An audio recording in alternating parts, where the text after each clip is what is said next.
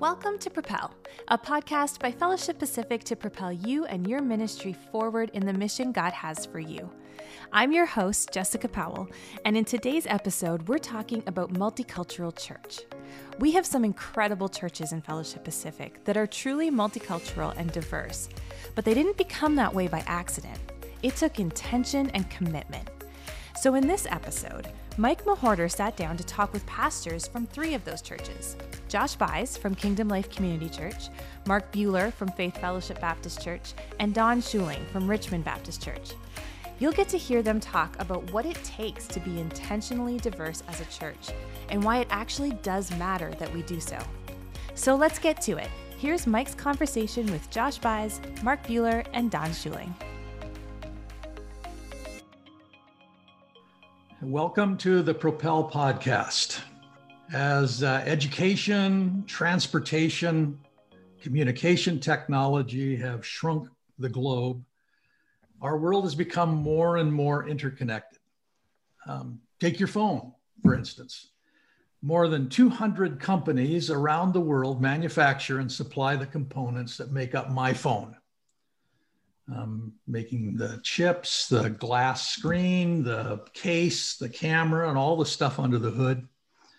And these companies are located in South Korea, China, Taiwan, Germany, Japan, India, the US, as well as other countries.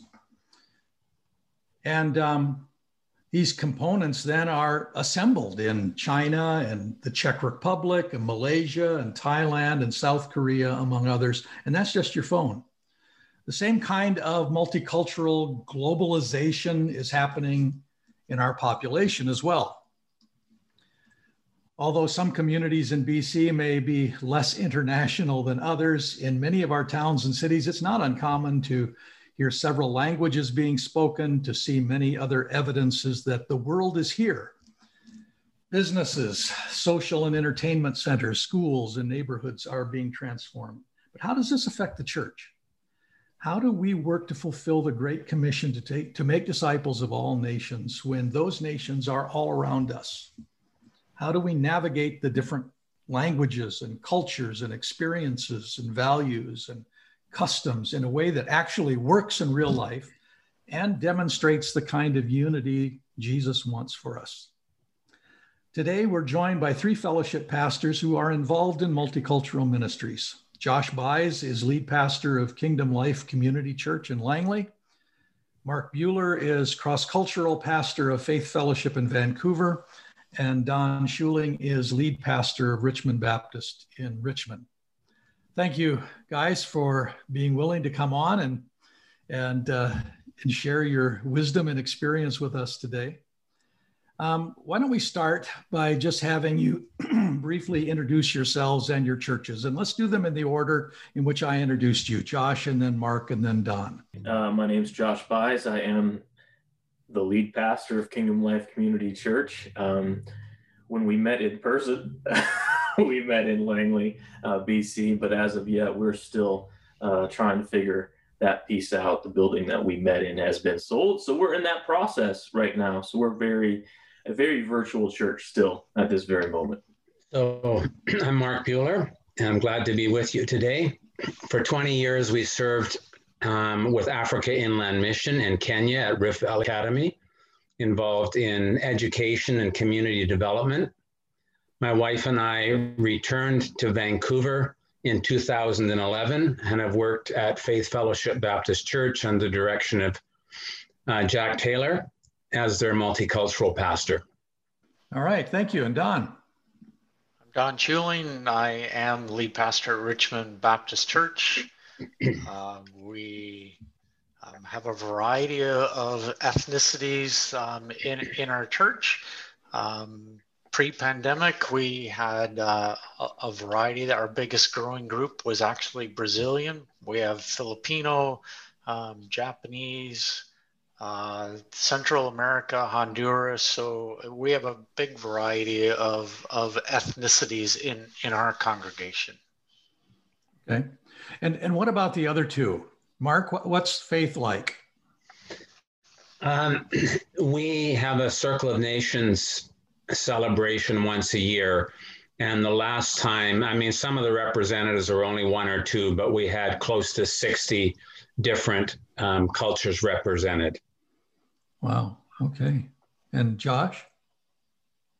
Yeah, I figured somebody asked that question. I try to do a quick mathematical equation in my head. We're not actually a very large church compared to our Vancouver brothers and our Richmond brothers out there. But probably just on a quick, we've got about 30 different nations right now, anywhere from multiple African nations, multiple South American nations, Sri Lanka, India, Pakistan. Go down the line. You'll find them probably. Okay. All right. Oh, that's incredible. Thank you. So my next question for you is, did your church start out as multicultural, or did it kind of evolve into that, change into being a multicultural? And if it was the latter, how did that happen? Mark, do you want to begin that? Okay. Well, our church just celebrated its 64th anniversary. And in the early days, it was primarily a monocultural church in a monocultural neighborhood. But over time, there was declining numbers of Caucasians, and it was shriveling up and dying. So after an Outreach Canada consultation in '96, it was decided that we would partner with El Redentor as a sister church, a Spanish-speaking church. And then there was an intentional decision by Pastor Doug Harris that we would become an active multicultural church seeking to disciple people, to make disciples from all over the world. And Jack Taylor was called as a part of that visioning. And so a daycare was started for young families and immigrants, a refugee ministry, ESL, food bank, Circle of Nations, which I mentioned is kind of central to that, where we celebrate the nations as all being created under God. We have lots of meals. We have flags from different countries, shared music and scripture in people's heart languages. Okay. All right. Thank you. Don, what about Richmond Baptist? It had shifted a number of years ago before I was around. Brad Crossley led them through that process. There were a couple of other cultural churches meeting in the building, and he made the decision, the church made the decision to bring them together. And so that happened a number of years ago, very intentional. And then everyone who's followed after him has just kind of built on that foundation that was started then. Okay. All right. Thank you. And Josh, yours is the newest congregation. So tell us about yours.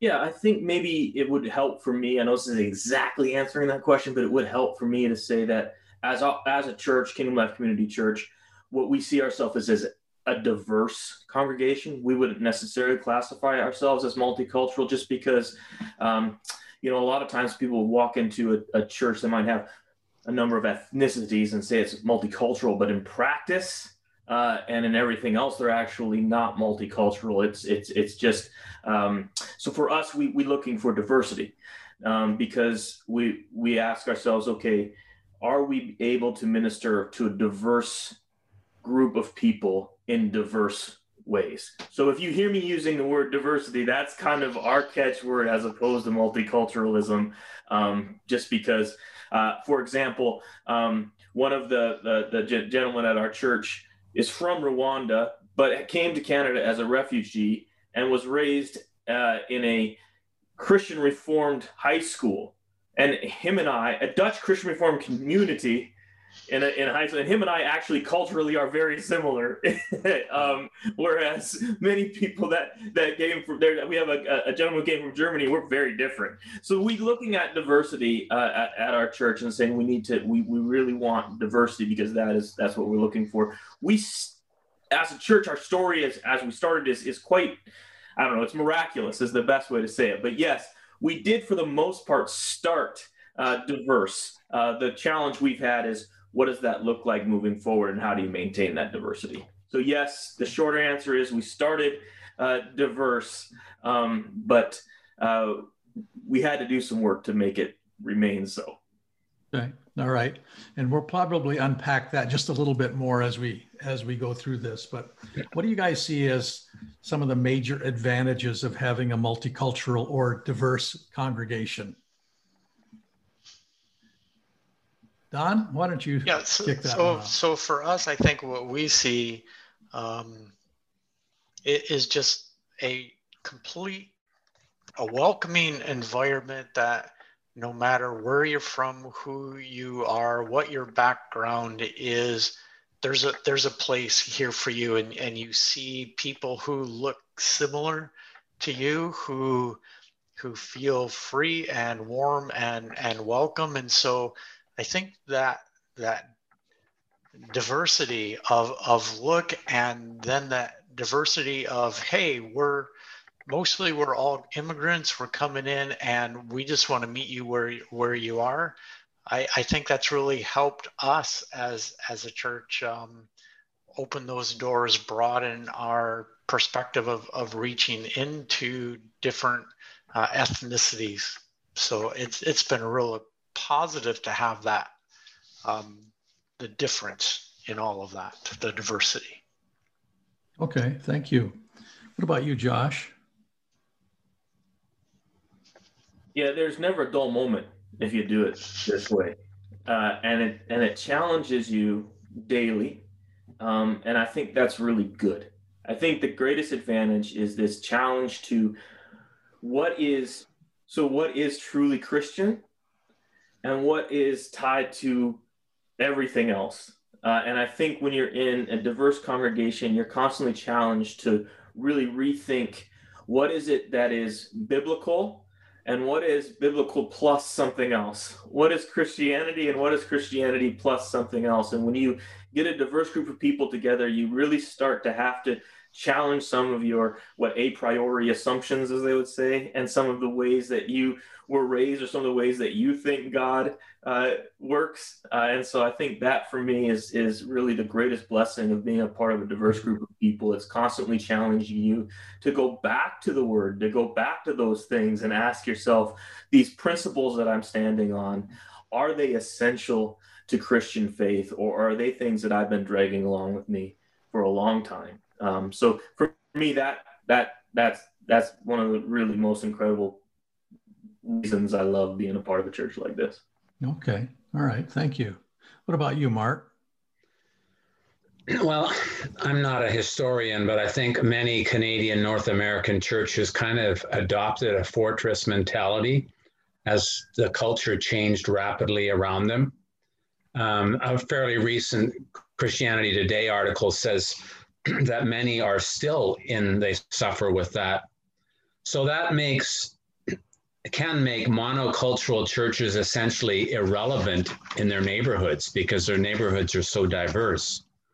So with a missional multicultural approach, it forces us to engage outside our walls in order for our congregation to reflect the demographics of our local neighborhood. Having members from the major nationalities surrounding us also allows us to minister in culturally relevant ways within the different cultural silos, and can be viewed as a valuable part of our neighborhood, no longer irrelevant. Okay. All right. Thank you. My very first church was in Markham, Ontario, a suburb of Toronto. Or not, I'm sorry, it's not a suburb of Toronto. It's a distinct municipality, but it's neighboring. And that church was about half West Indian, and there were many other cultures as well, but the two dominant were Caucasian and West Indian. And I know my kids were young at that time, and it was just an amazing experience for me as a dad to be able to be part of something like that. It was something that I'd never experienced before. I'd grown up in a pretty lily white community in central Michigan, and so I was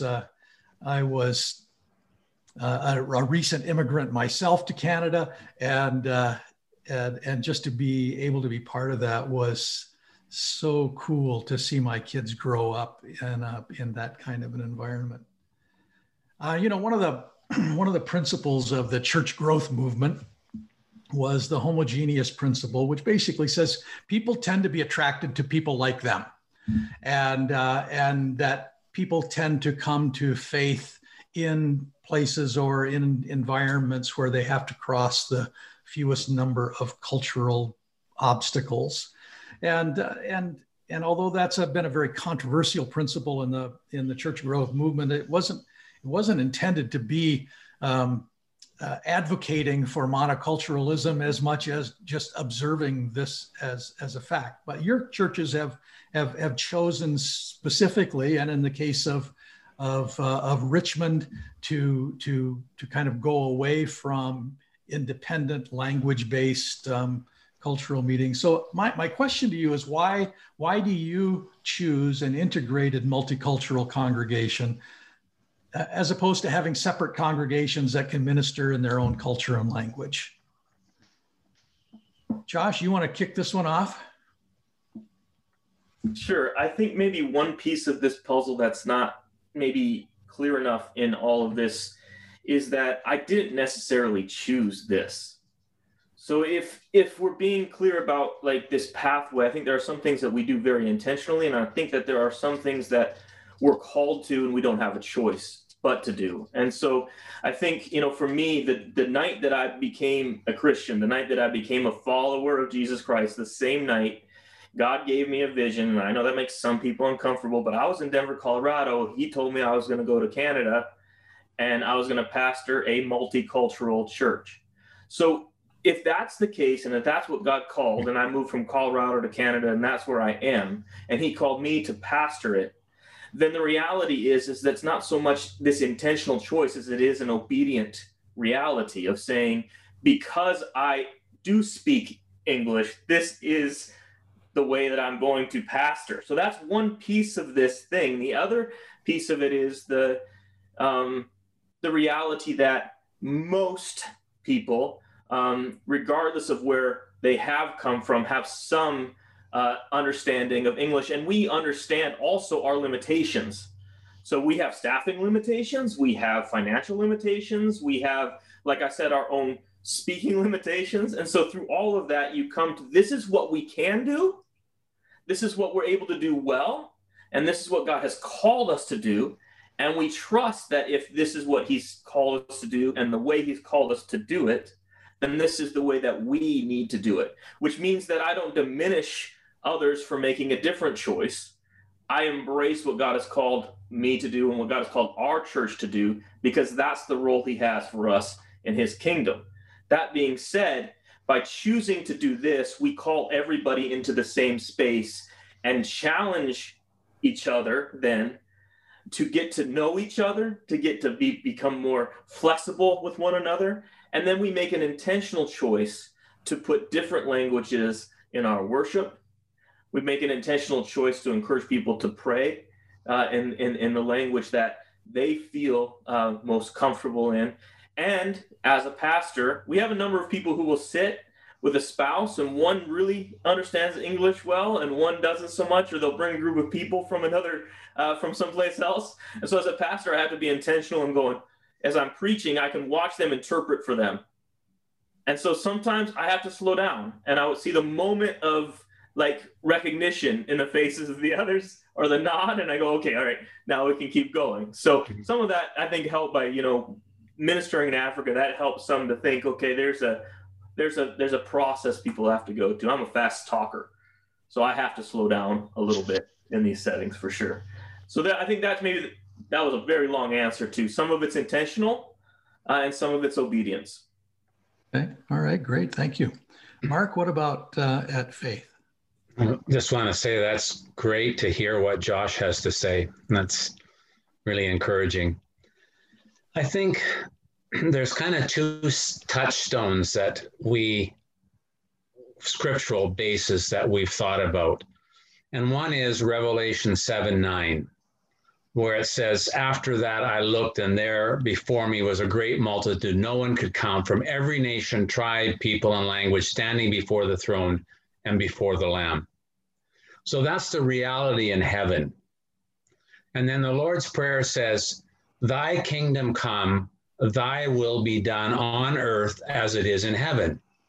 So if that's what's happening in heaven, we would love to, as it were, get a taste of heaven on earth now by having all these cultures.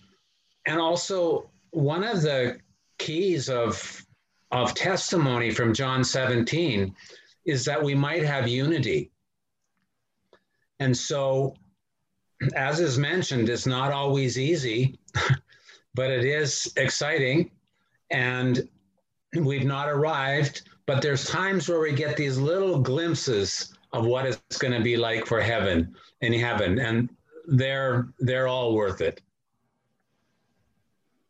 All right, thank you, Mark. And we're very much like that as well. There are times I'm on Sunday morning, I look out over the congregation when we can be in person. It's like, this is what heaven's going to look like.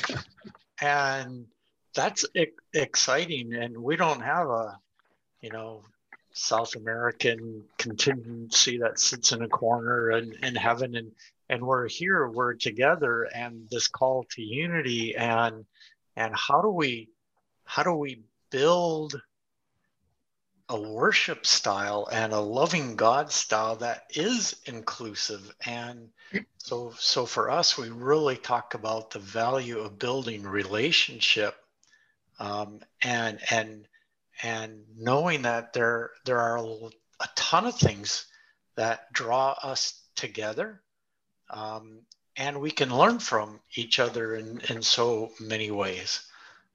So I totally get, when Josh is saying, it's God's call. It definitely is God's call. It's God's call for us as a church, and it makes it exciting. Yes, it makes it difficult because we do have these different perspectives about what the Bible says, but so many times we add our North American, Canadian culture or whatever culture we grew up in, and it's like, I'm learning that there's a lot of things that we've thrown in that we think, well, this is the way it is, and it's not.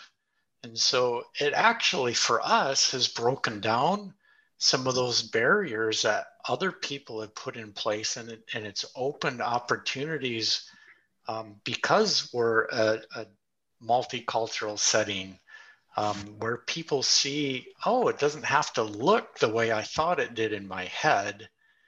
So it breaks down some of those barriers to reach into those people's lives. All right. Thank you. What are some challenges that you've experienced in leading multicultural and in leading multiple cultures in your church? Don, why don't you kick this one off?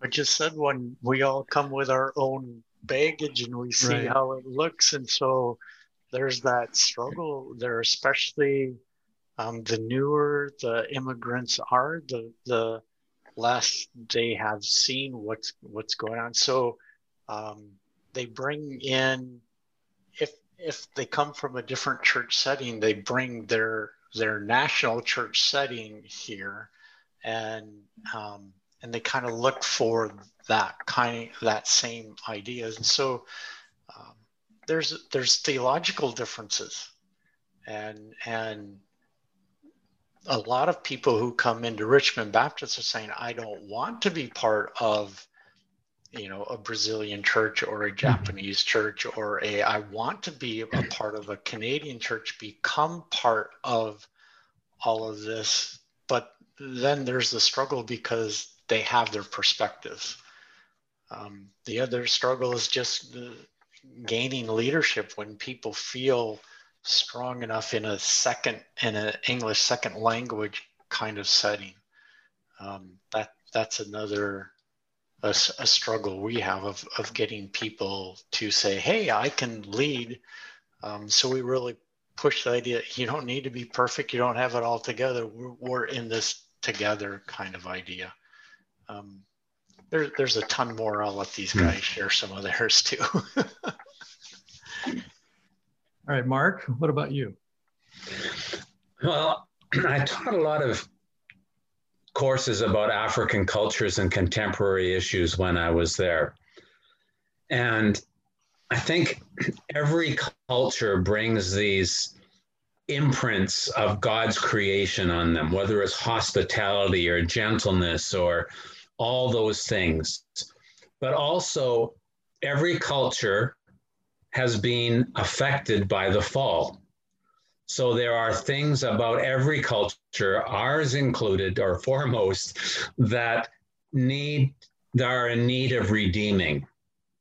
So different cultures have different food and different customs and clothing, but those are kind of only the soft signs in some ways. Those are things that we can adjust to, but they've got varied methods of conflict resolution, church governance, honor and shame that are under the surface, but impact their worldview even as Christians. And then if they're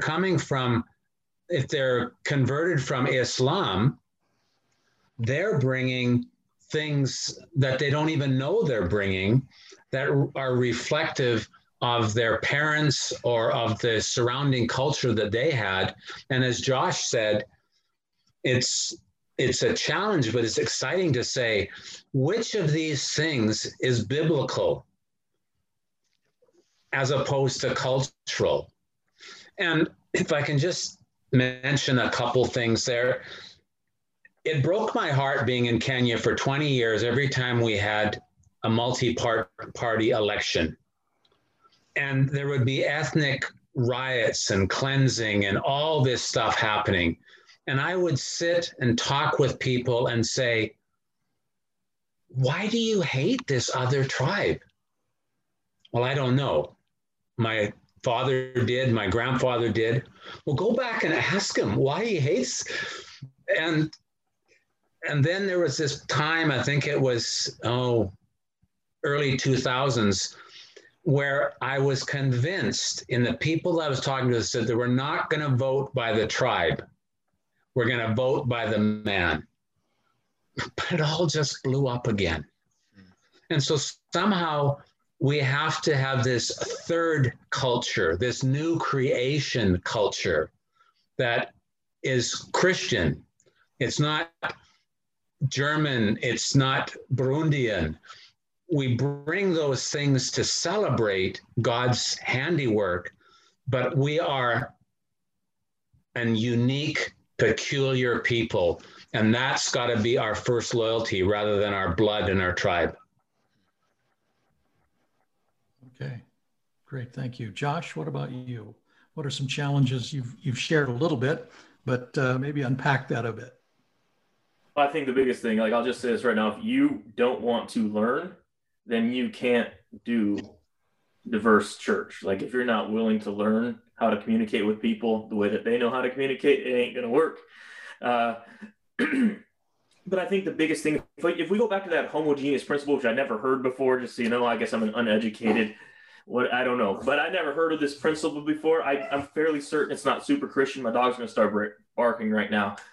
But I think there is a piece of it that's very good and something that helps us. And then there's the piece of it that's very hard. And I actually find the hardest part of doing diverse church is actually fighting against that homogeneous principle. It's convincing people that they actually need to grow up and not just have church the way they like it, not have the music they like or that everybody else has. It can't just be this. What if what we need to do is show that Jesus did in fact create all of these people, this diverse creation started with a diverse God.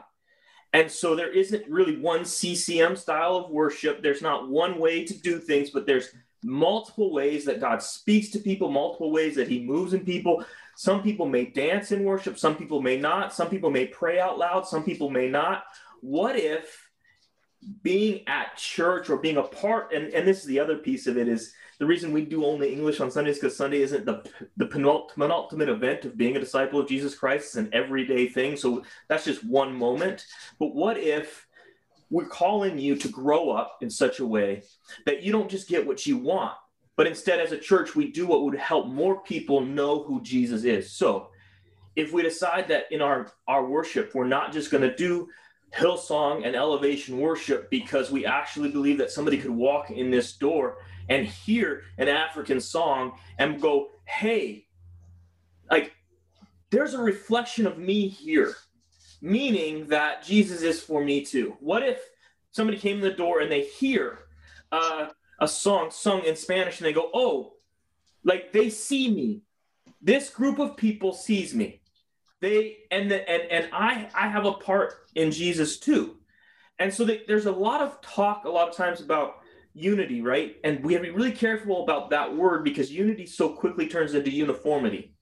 So we're united as a church around a diverse God, which means that we might pray a little bit different from one another. We may worship a little different from one another, and that's okay. There's some core principles, so there's some core biblical truths that we all hold to, but we're not homogeneous as a people. We look very different from each other. We speak different. We pray different. So we champion unity, but not uniformity. And that's what happens a lot of times, even in what we call, quote unquote, multicultural churches that I was in before, which had many ethnicities, but was monocultural in its worship, in its leadership, and in all those other things. So it was, you had to conform to this new norm. Whereas what we're trying to say is there are things that you drag with us, and I think Mark was talking about, you drag with you from your culture that don't abide in the culture of kingdom culture. But there are many things that fit within kingdom culture that you just may be uncomfortable with. And what I'm asking you to do as a pastor is to grow up enough to be comfortable with it enough that it might allow someone else to know who Jesus is. That it might give someone else a space to belong because they recognize them. And so we're asking everybody in our congregation to be a little uncomfortable, to grow up. It's a maturing thing, I think. So for us, like for me, that's the challenge. The challenge is, can you stop going to church just because you like the worship style and the lights and the way it's preached and the languages we sing in, and instead go because God called you there and because we're trying to build a diverse family that reflects a diverse God? I think that for me is the biggest challenge. Okay. All right. Thank you. So tell us a little bit about what multiculturalism looks like at the ground level in your church. How is it impacting your staffing, your leadership, your Sunday service, and the things that happen between Sundays? Josh, you already have given us a little bit of that, so why don't you just carry on from what you were saying? Yeah, so we are very intentional, but you got to be careful, right? Like you can't, like, listen, only get. And I looked at our deacons, and we don't have enough of this. You can't do that. You still do have to bring the people in that God has called into your church and into your leadership. But if you're going to say, hey, we want to be a diverse congregation, but we're only going to be led by one type of person, it's not going to work. I do believe you have to be very intentional about your leadership. For example, at our church, I'm the only Caucasian pastor. And so we have three pastors. I'm the only Caucasian pastor. One pastor is from Jamaica and is a woman. Another pastor is African-American from Flint, Michigan. Interestingly enough, we're all immigrants. We have 4 elders at our church, so we're not very big. They're all immigrants as well, because I'm an immigrant, you know. And so that's part of that concept too. We have 2 female elders, 2 male elders. If you look at our deacon board, for example, when we were praying through who to have, at one point we did say to each other, if we're talking about diversity, it can't just be cultural diversity. What about age? Like, we got deacons here, and they're mostly in this 30, 40. Should we have some people who have followed Jesus and are in their 20s? Should we be looking at diversity on very many different levels? And so we are intentional about it, and we do check it. We do look around and go, are we being intentional? When we set our church up, which came out of total carnage, but God did a miracle, like I said. And we looked around at the group of people who were putting together none of us were from the same place. We had India, Jamaica, Canada, the US. I could go through it. I'd have to go through it all over again and think of all the same people that were there. But it was, from the very beginning, it was that way. And so that's the thing we have fought to keep.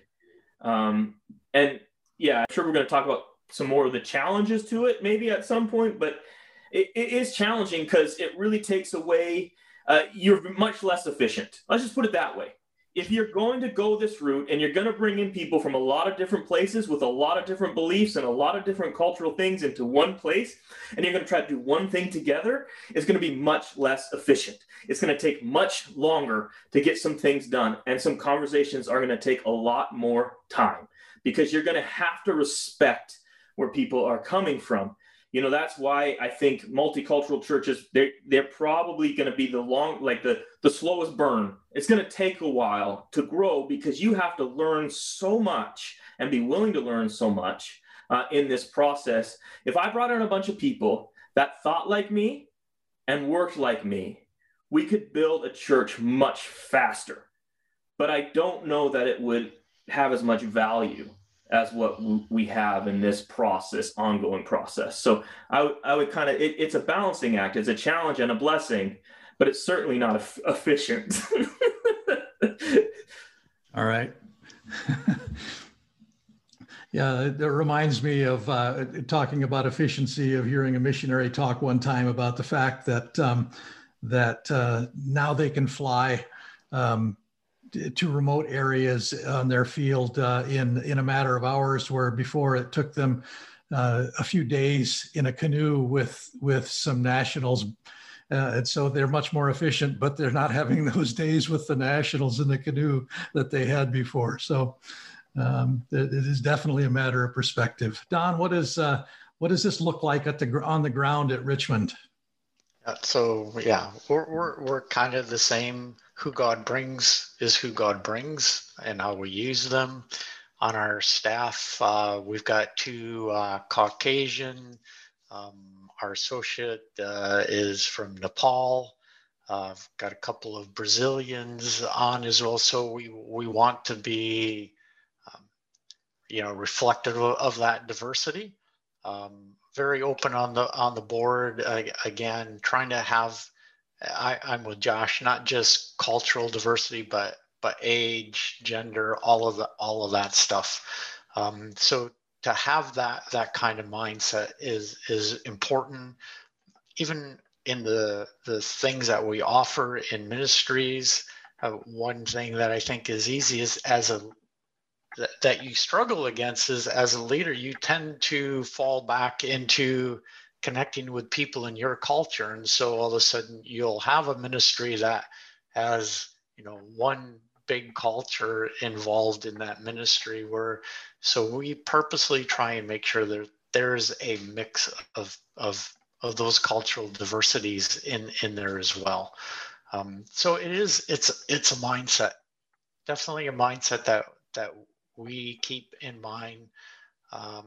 We do translation, simultaneous translation, so people can hear things in their own, especially the message in their own language.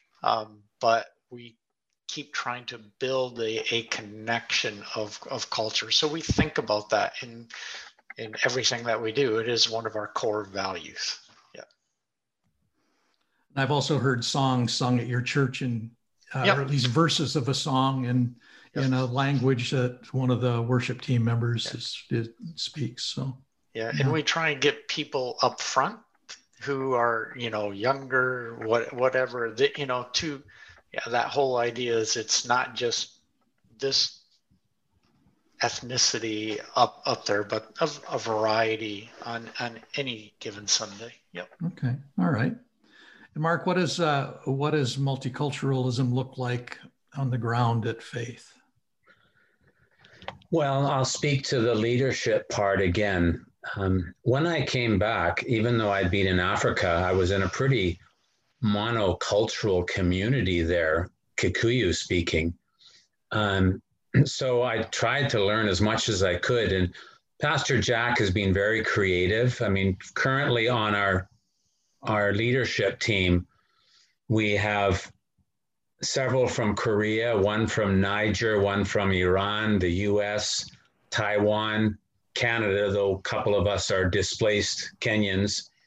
Our daycare adds China, Latin America, Fiji. Former director or founder of that was from Pakistan. But as Don says, it should affect, and it does affect our ministries. So our ministries are refugee ministry and international book clubs and English study clubs and tutoring. And we've also tried to be really intentional about getting to know people in our community. So I know people from the mosque, I know people from the Gurdwara, I consider them my friends. And when I was doing small group teaching, I included them.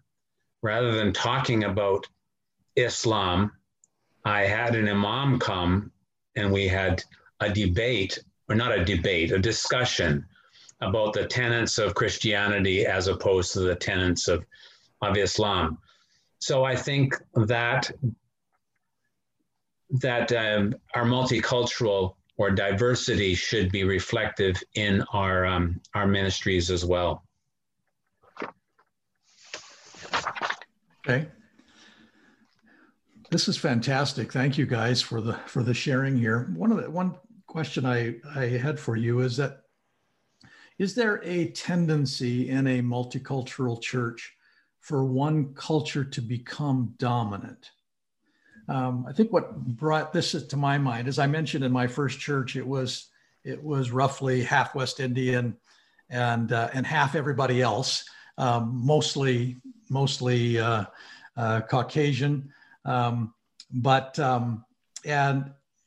I enjoyed that. I worked in that. I realized afterwards how ignorant I was throughout that whole process, and how insensitive I probably was at some times, even though I tried to always be respectful. But my successor in that church became very concerned that that one culture was beginning to dominate, and it became something that they were became a strategic point for them to try to keep one of the cultures from becoming dominant.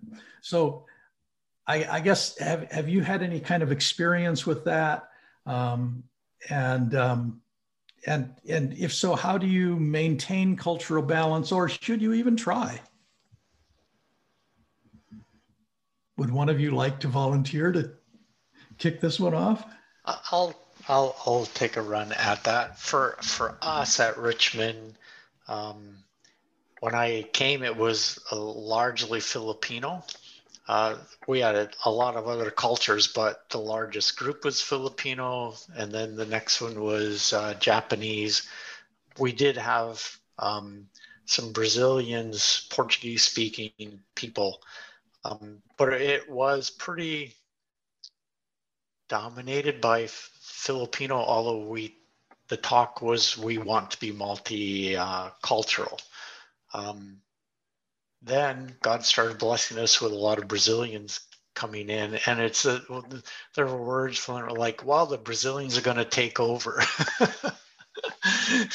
and not in a fearful way. It just, God's really blessed that, and to integrate them into, and a lot of it is the mindset of the people who become the natural leaders, and how to integrate them into those leadership roles within the church, so that you don't start looking like, oh, all of a sudden we just have everybody from Brazil is now leading worship, or everybody from the Philippines is leading worship. And that's why the purpose, being purposeful and having a mix in front all the time, a mix on the board, a mix in who's serving in areas. So to purposely make sure that one culture doesn't just, inadvertently take over, because that's not really what they desire,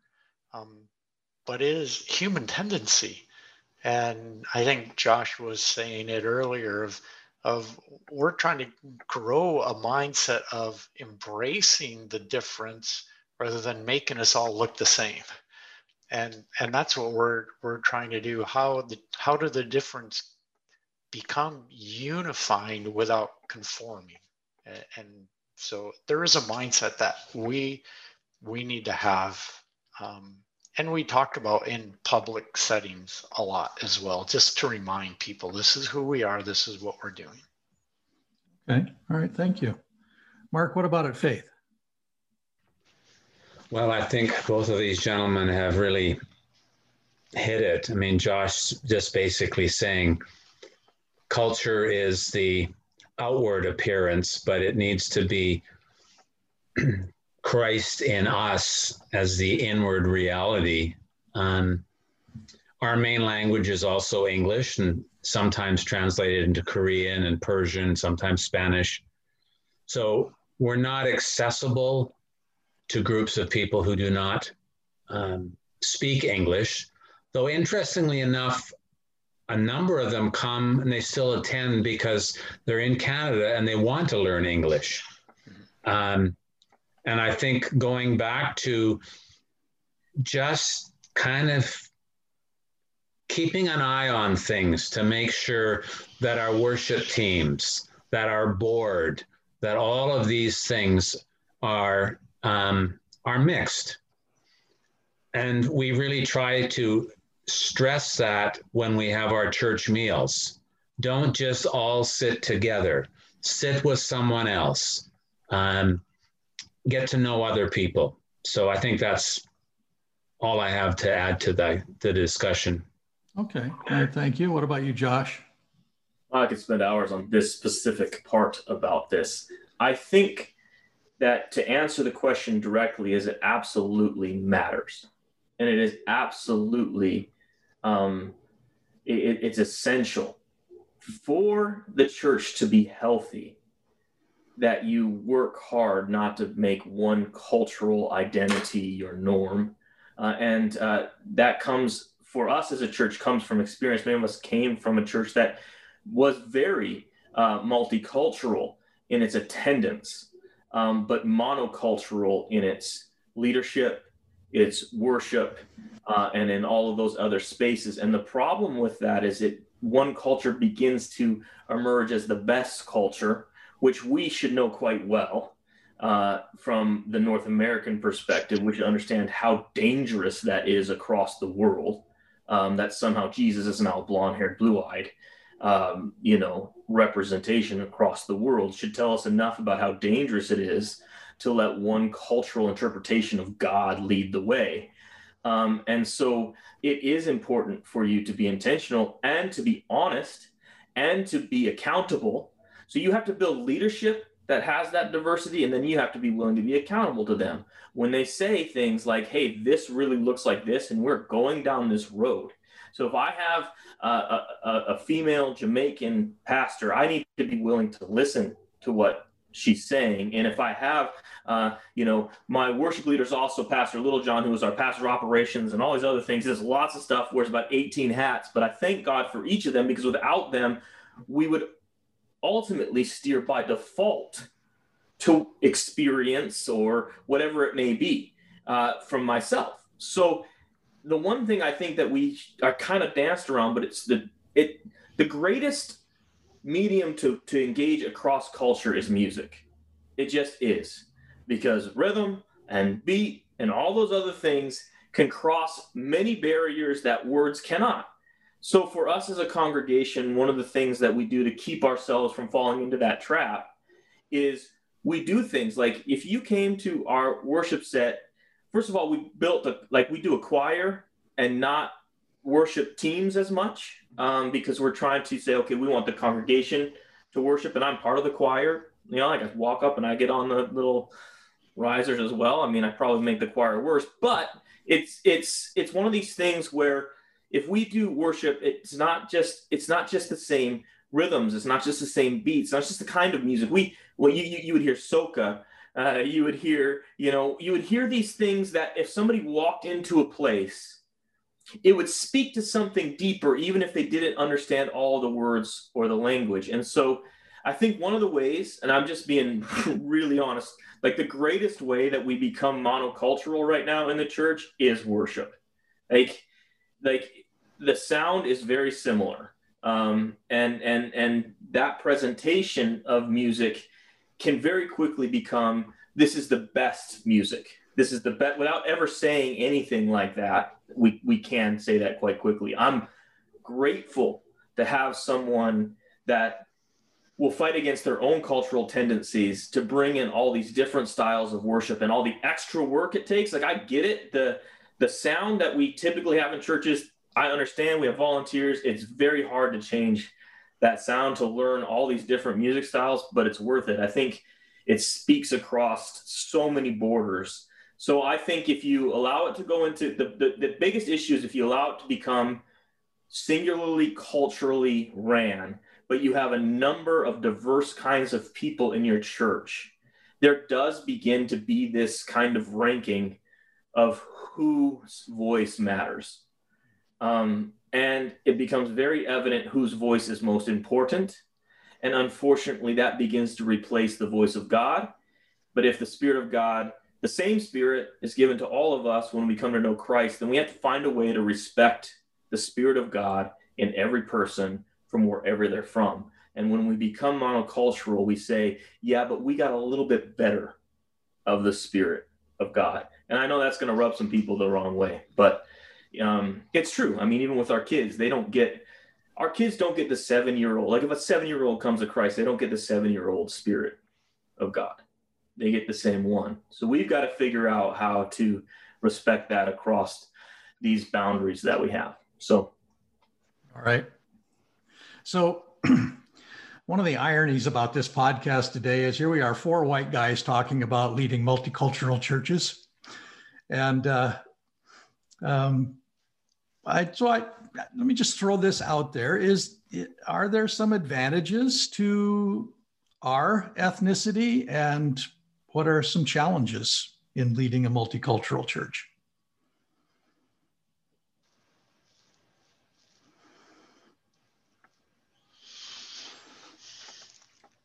So actually, down Richmond Baptist, when they were looking for a lead pastor, I actually said, "Why are you even considering me? I'm white." and their mindset at that time was, because we don't want to become a monocultural church. If we bring in a Chinese pastor, we will tend to be a Chinese church. If we bring in a whatever ethnicity. So they actually were looking for a Caucasian person, just because they felt that would broaden the potential scope. So I was actually quite surprised at that answer.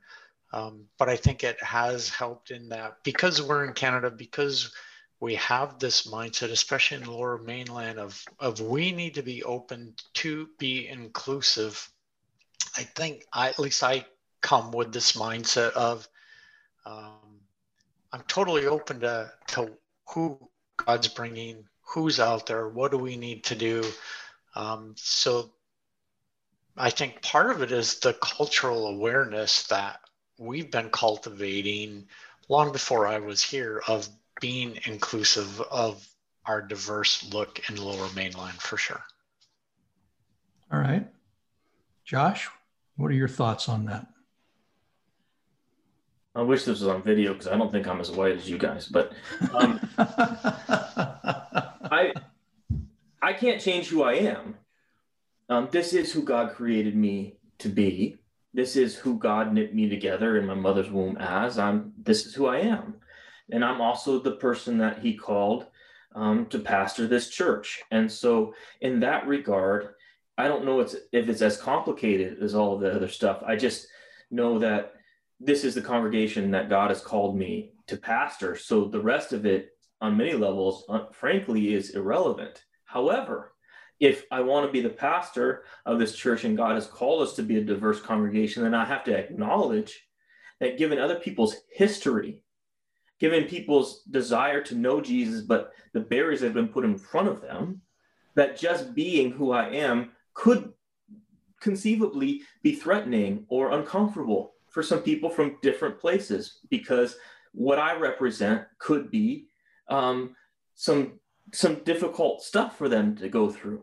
But when I, as a Caucasian male, link arms then with my associate pastor, Carol, who is a woman and of Jamaican descent, then all of a sudden, for those who might find me maybe a little bit threatening, but could identify with her, I become a little bit safer. By myself, and we go, well, people just got to get over their stuff. No. There's a healing process to that. And maybe that's part of what this is. Maybe part of Diverse Church is helping us heal from the things that we've gone through at the hands of other people.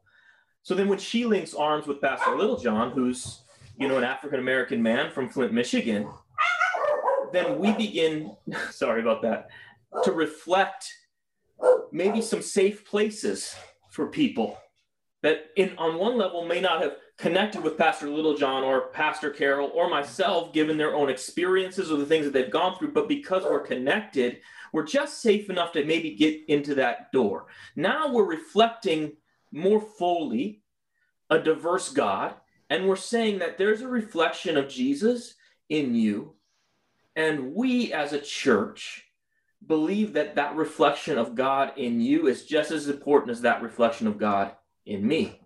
And then over time, we heal and build these bridges that were not there before. So I don't know why God chose me to do this, but he does. Then my responsibility to say, given who I am, I don't need to, I can either tell everybody to accept me for who I am or get out, or I can say, then it's my job to figure out how we can work harder to make Jesus more accessible to more people and start removing some of the barriers that people like me put in place in the first place. So yeah, I mean, it is interesting, and it's strange on many levels, but I didn't pick the path.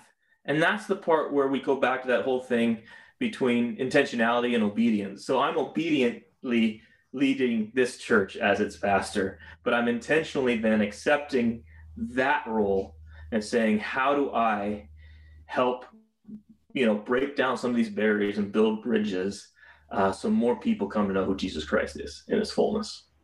Great. Yeah, thank you. Mark, what are your thoughts on this?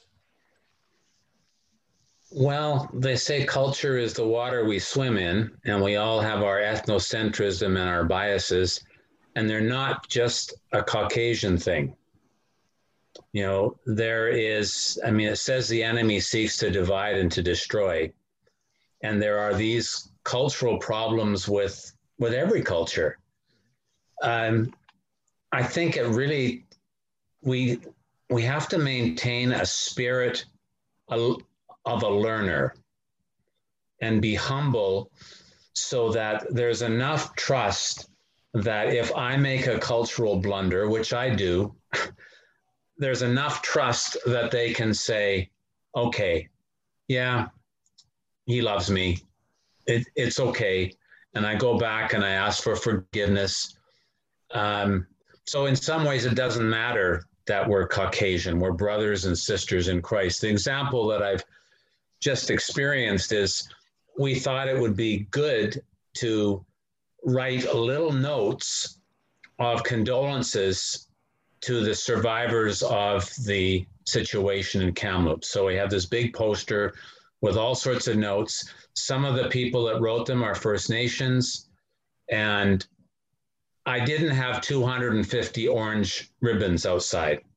So I was talking to somebody from a Mohawk background, and she said, you need to have 250 ribbons or just take them down. 215. And so I said, oh, okay, well, thanks you for letting me know. And maybe I guess that's what I do because I don't have enough ribbon. Her next text was, I'm sorry. That was kind of a bossy and it wasn't a very spiritual response. But that's born out of relationship where we have grown to be brothers and sisters in Christ. And so I think a lot of people, as Don mentioned, are coming to a church not just because it reflects their ethnicity, but they want community and they want unity and love regardless of their ethnicity. So it isn't easy, but if we can try to provide a little bit of that, then God will bring those that want to be there. All right, great, thank you. One last question as we wrap this up. How can a monocultural congregation become multicultural? Don, why don't you start us off on that? So the first two words that went through my mind were intentional and perseverance. Have to do it intentionally to reach beyond the barriers we put up with reaching out to other people, and to persevere because I think Josh said it's going to be a long haul. It is going to be a long haul because we do come in with all this mindset and our own way of seeing and our own cultures, and it takes a lot of perseverance and a lot of patience, and just when the roadblocks get in the way or the barriers come up or you do mess up, you know, you're trying to do the right thing, and then it's like I came in with a good heart and it just went sideways. You know, being patient with yourself, with the people around, humbling yourself, saying I come in as a learner, not as a leader all the time, but as a learner to lead, to persevere and keep moving forward and laugh at yourself. Just laugh at yourself. It's like, okay, I thought that was good. That was horrible. And just keep moving forward. All right. Mark, what are your thoughts on that? Well, you have to learn lots. And I think you need to visit others and other multicultural churches and understand what you're getting into.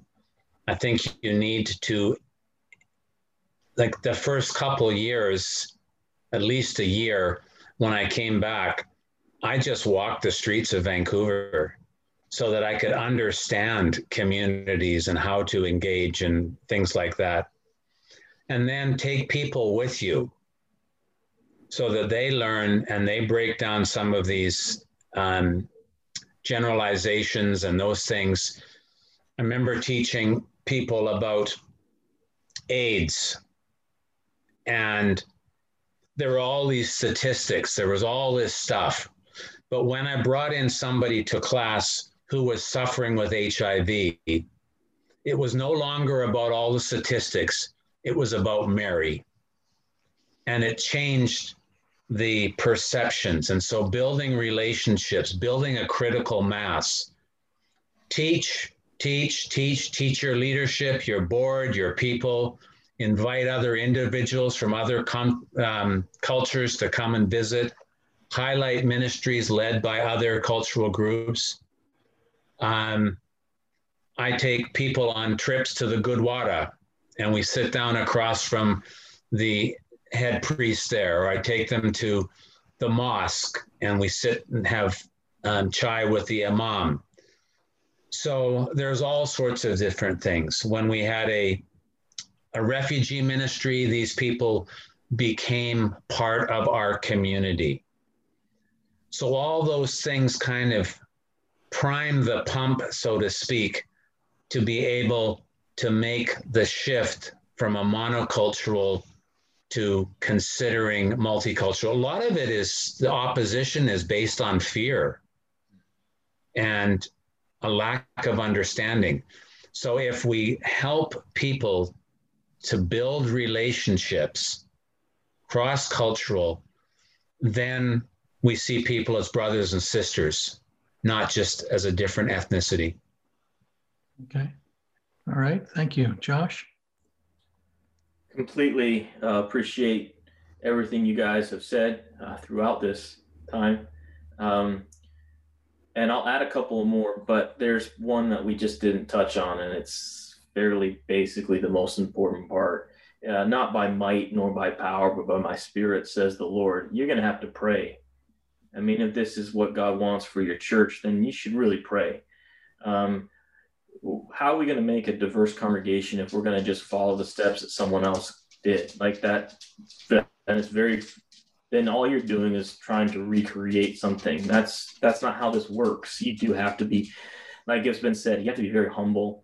You have to foster tough conversations, because if you don't, then you'll never really know the truth. And you will have, there are so many cultures, just simply because you are a pastor, who will do what you say, and everything will be surface, and all of the stuff underneath will never come to pass, and you will never know that you are continually offending people and they're going home that way, because there is not enough humility in it. But and finally, you got to put your money where your mouth is. Let's just face it. For us as a church, we have standing 20% of our budget right off the top. Doesn't matter. It can't be compromised. None of that goes to other church ministries, goes to outreach and to missions. And 10% of it just on its own is committed to outreach and mission. And it says that other people, other things are important. We want to bring kingdom culture to life in diverse communities through diverse community. That's our call. And so if you're going to say that's what we want to do, then you're going to have to put your resources, you're going to have to put your time towards it. You're going to have to build your whatever your small group structure is, whatever your discipleship structure is, you have to build it around this idea that we have a diverse God, and we want to see the beauty and the fullness of that diversity in his people come to life. And so, hey, all of this stuff, ifs and buts and candy and nuts, we'd all have a Merry Christmas. You have to start with prayer. I don't care what anybody else says. Take all of these other steps we've talked about, all the other things we've done, you can throw them out the window if you don't start with prayer. Because anything that you obtain without God and without outside of his will, you have to maintain without God and outside of his will. And it's going to be a long and difficult journey.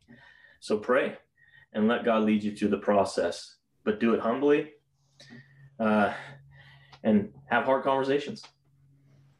All right, great. Thank you, guys. So there you have it. If you want your church to reflect more the diversity that heaven is going to be, you've got to want it.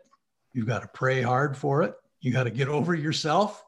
Don't take yourself too seriously. Be willing to humbly apologize when you screw up culturally. Be willing to have those tough conversations and put your money where your mouth is. I like that. Yeah, as was said earlier, the Apostle John in Revelation shows us that heaven's just going to be more multicultural than we could ever imagine. And it comes back to our Lord. In Revelation 5, he talks about the people around the throne singing to Jesus, saying that he is worthy to take the scroll and open its seals because he was slain and with his blood had purchased for God persons from every tribe and language and people and nation. And then later, as Mark was sharing earlier, the passage where a great multitude that no one could count from every nation, tribe, people, and language were standing before the throne and before the Lamb. Wouldn't it be great if we did see a little bit of that heaven here on earth? Thank you again for coming. Thank you guys for taking your time and sharing your experience and your insights and your wisdom with us. And bye for now. Thanks for listening to today's episode. Our team here at Fellowship Pacific is here to serve you and support you in any way that we can. For a full list of all the resources we have available and to get in contact with us, visit our website at www.febpacific.ca.